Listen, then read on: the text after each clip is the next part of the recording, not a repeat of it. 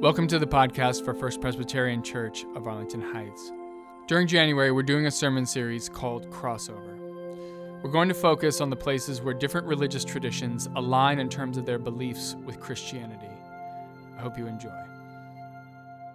Our first reading is from Matthew, the 16th chapter.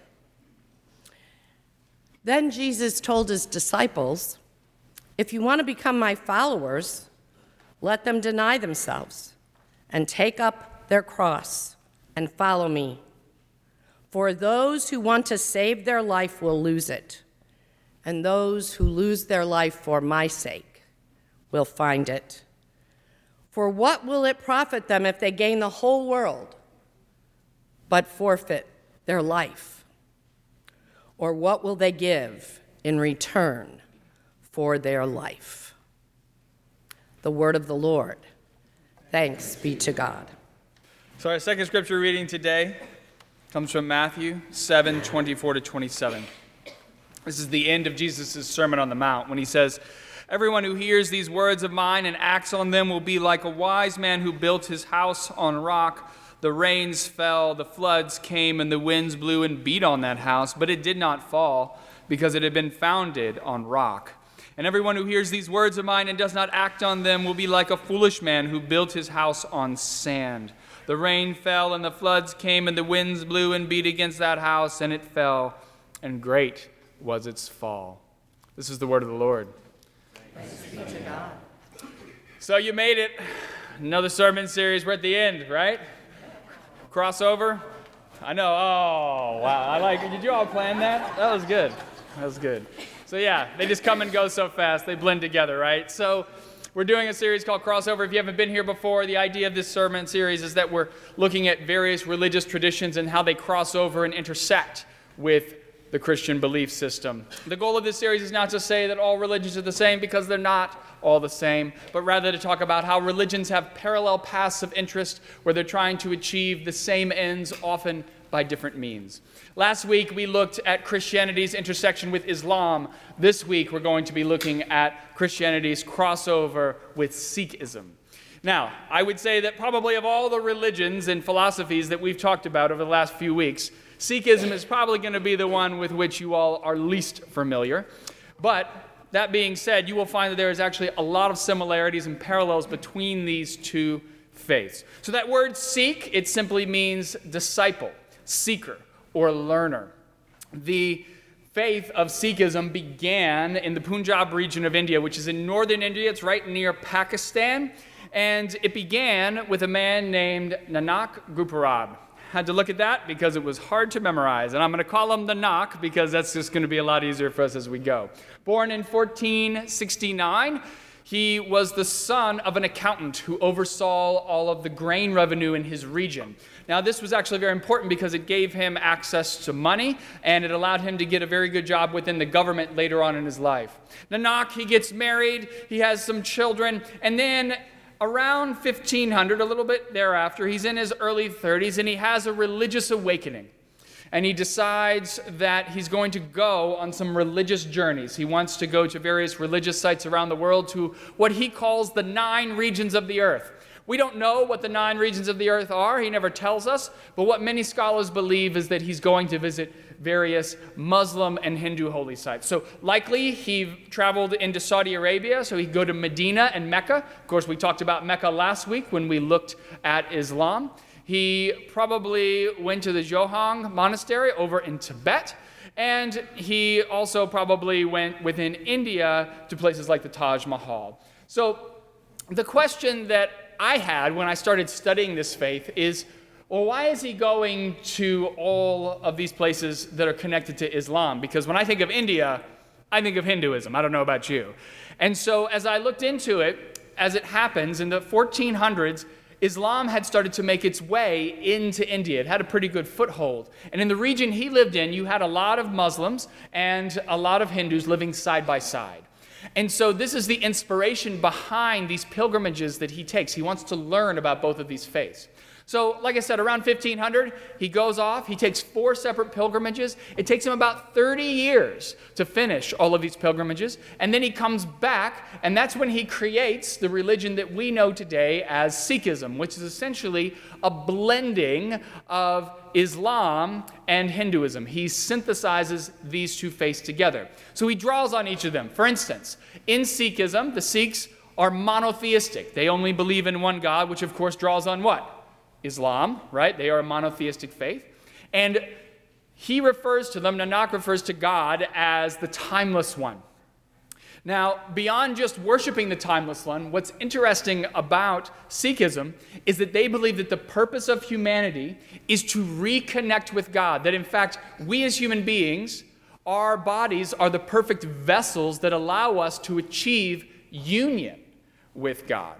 And the way we achieve union is through the illumination of our spirits or our souls, which of course is an idea that comes from Hinduism. It's very akin to that idea of enlightenment, right? And so he takes from both of these faiths. You have monotheism from Islam, and you have the enlightenment or illumination of the soul from Hinduism. You with me so far? Okay. So 1530, he comes back. He begins his preaching. He starts taking on disciples. And one of the first things that he teaches is that all human beings have 5 major weaknesses. He refers to these 5 major weaknesses as the 5 thieves. Now, these 5 thieves are lust, greed, wrath, attachment, and pride. The goal of a Sikh is to be able to subdue these 5 thieves, these 5 weaknesses, and render them ineffective. The idea is that you want to prevent them from having control over your mind. Now, the reason why he refers to them as thieves is because they rob you of your ability to be able to connect with God. And if you look at all of these things, what you will notice about them is that they're all based around the ego, right? They're all based around the selfish impulse. They're based around you attaining for yourself at the expense of others. You see that in there? So in order to overcome them, you must replace them with the 5 virtues. So the 5 virtues are truth, compassion, contentment, humility, and love. So once you are able to cultivate these 5 virtues, replacing the 5 thieves, what you will find is that you have cultivated within yourself a positive character. And if you've ever met anybody who is a Sikh, what you will notice about them is they tend to be very cheerful people. And in fact, they will go out of their way to help you because they believe that God's will for their lives is to serve everyone around them. Now, some of this may sound kind of familiar to Christianity, right? I mean, doesn't this echo a little bit of what we think and believe? Yeah, yes, maybe? Or not. Maybe you're like, no, I'm not helping anybody. So, where Sikhism gets its particular unique flavor is in the way that Nanak is perceived as a guru. Now, that word guru simply means teacher. And it is kind of similar to the way we talk about a rabbi, right? So the rabbi, Jesus was a rabbi, which of course is what? Teacher as well, right?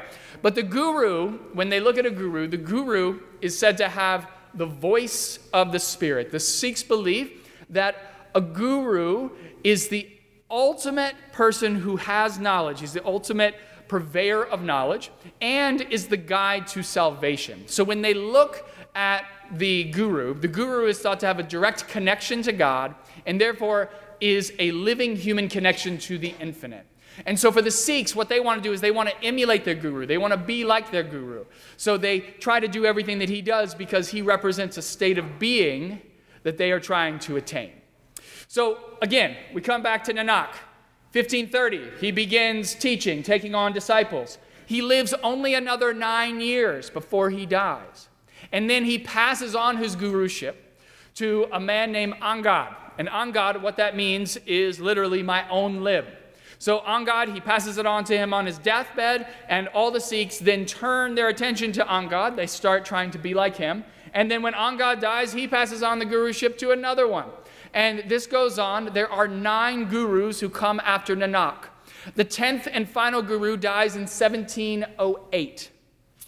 Now, when he dies, what happens is that he takes prior to him dying, I guess he couldn't do it after, but prior to him dying, he ends up taking all of the teachings of the previous 9 gurus and he places them into a book. And this becomes known as the Holy Sikh Scripture. It is also known as the final living guru. The Sikhs turn to it to be able to learn how they're supposed to live their lives. It's an eternal guru that teaches every new generation of Sikhs how they are supposed to live. Does this sound similar to you in some ways to Christianity? Because when we talk about the Bible and Christianity, what do we say? We say the Bible is God's living word, right? That's how we speak about it. And when we talk about Jesus, is Jesus kind of like our guru, would you say, right? I mean, similar to Sikhism, don't we believe that Jesus has a direct connection to God, that God's spirit and Jesus' spirit are kind of one and the same? Yes? Are we on the same page with this? And isn't he kind of, when he was alive, he was a direct connection to the infinite? So these are ways that you see the overlap. And in fact, since Jesus isn't here anymore, how do we know about Jesus? Where do we turn to? The New Testament, right? And his writings. And those writings, they inspire and guide every new generation of Christians. There's other parallels too. When you heard me talking about the 5 thieves and the 5 virtues, what does that remind you of? The 7 deadly sins and the 7 cardinal virtues? But of all the parallels that are between Sikhism and Christianity, perhaps the one that I find to be most fascinating, the one I want to focus on today as our major point of crossover, is this Sikh idea that human beings are vessels that allow us to be able to achieve union with God. I think that's a really interesting idea because that's actually a very important idea in Christianity as well, but it has been downplayed over the centuries. So if I were to ask you the question, what is the purpose of being Christian? Like, why are we here? What is the real purpose behind it? And I went around this room and then I started to survey all the Christians around the world. I think I get 3 basic answers to that question. So I think at the top of the list, you have to remember, this isn't just this church, this is everywhere. I think at the top of the list, probably the number 1 answer I would receive is, well, you're Christian so you can go to heaven, right? I mean, that's probably the number 1 answer that you're going to get, which is, I believe in Jesus, Jesus gives me my ticket, I'm good to go and get to heaven, right? All right. Would you agree with that? Probably it's the number 1 answer you're going to get. All right. The second answer I think you would get is that being Christian allows you to properly worship God. Now, what do I mean by that? If you look at traditional Christianity of probably, I'd say at least the last 1,000 years or so, what you find is that Christians thought that their way of worshiping God, that we worship God, and that everybody else, whether you're Muslim or Hindu or Jewish, that sure, they can go do their thing, but they're really not worshiping God. And so because of that, we would believe that we have direct access to God, which means we have a relationship with God, which means that God listens to us. We pray to God. God hears what we say, may not hear what everybody else says, but hears what we say, and then will be able to bless us and give us the things that we need because we have that relationship. So I would say that's probably the second most common reason why people say, well, that's why I'm a Christian, right? I want to be able to have access to God. I think the third common reason you would hear is that the purpose of being Christian is to follow Jesus, right? You want to be like Jesus in the sense that you want to serve people in the world and live out his teachings. Yes? All right.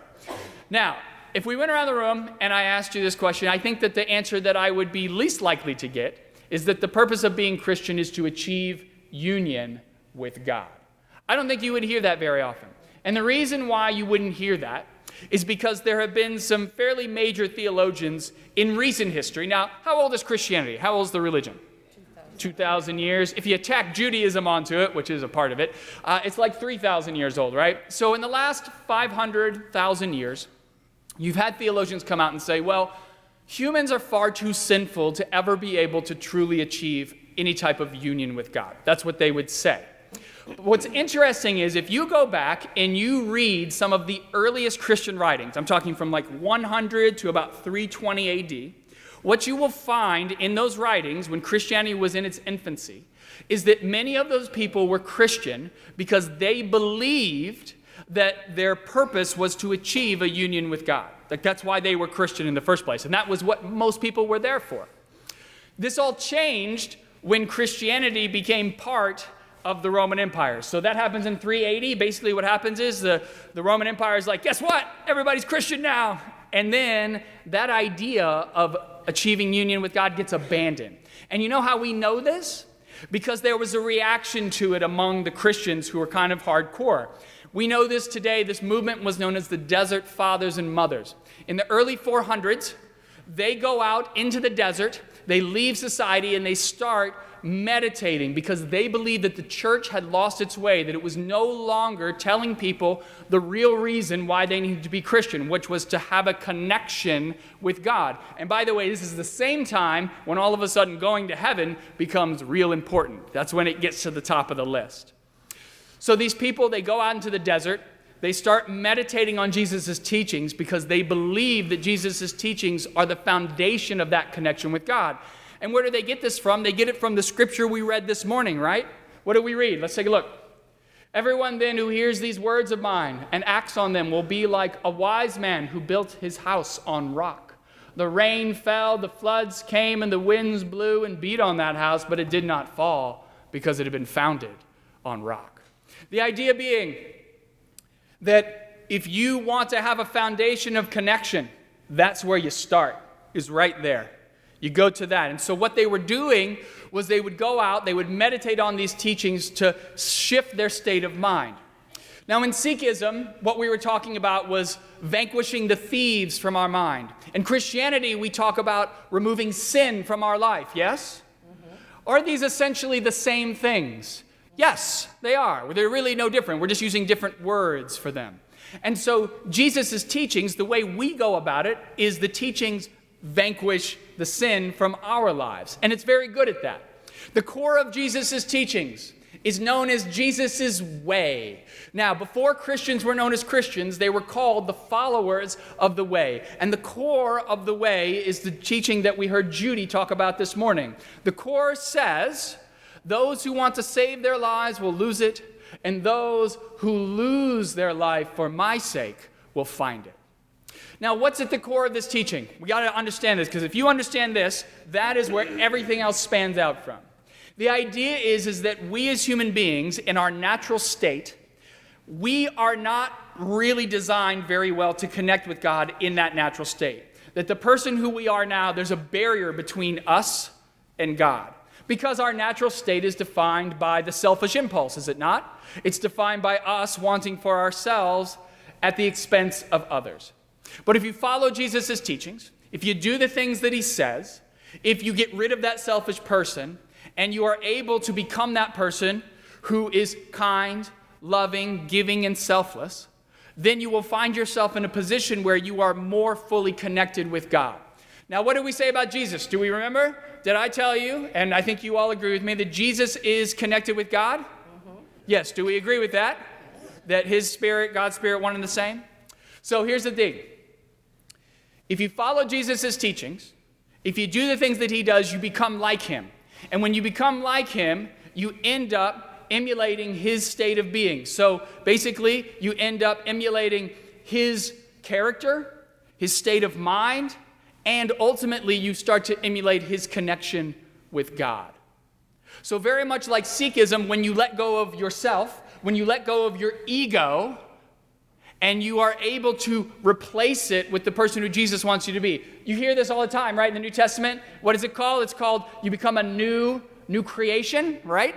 So that's the idea. The idea is that you become a new creation through Jesus. This allows you to achieve a union with God. Now here's the thing with this whole union with God stuff. When I talk about that as being the primary purpose of Christianity, it's kind of hard, isn't it?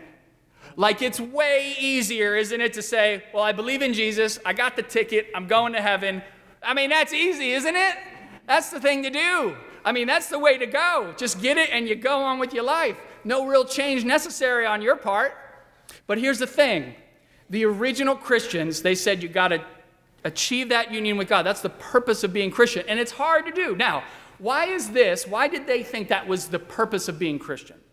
Well, if you read the Gospels, I don't know if any of y'all ever read the Bible before, so here's the thing.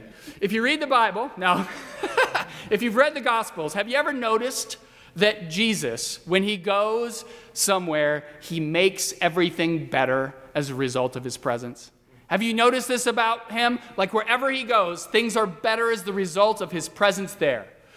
And he does this in so many different ways, right? He does this through healing. So sometimes he'll go in and he'll heal somebody. Sometimes he goes in through preaching and teaching. And sometimes he does it by simply feeding a person who is hungry. Sometimes he does it by speaking truth to power. Sometimes he overturns corrupt systems. However he does it, he always does it with love. And this is supposed to be our goal as Christians.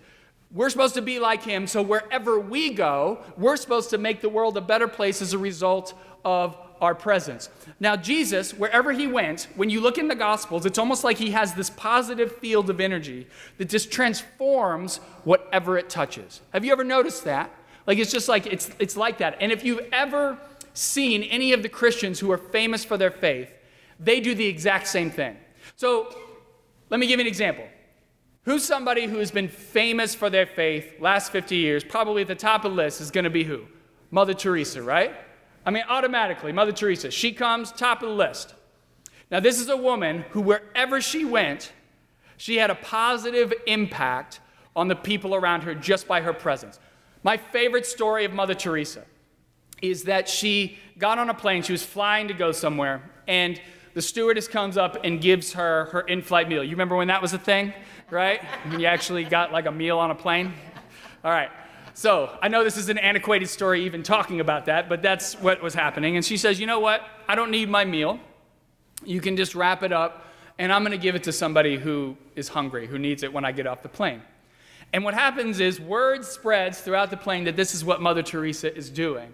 And all the people on the plane give up their meal on this flight so that they can give it to somebody who's hungry. And so when they get off the plane, they take all the food to a homeless shelter and they give it to the people who are there. Now, how was she able to do this? It's not like she stood up on the plane and said, okay, guys, here's what we're going to do. We're all going to give up our food, right? And we're going to make it so that everybody can eat today who's hungry, right?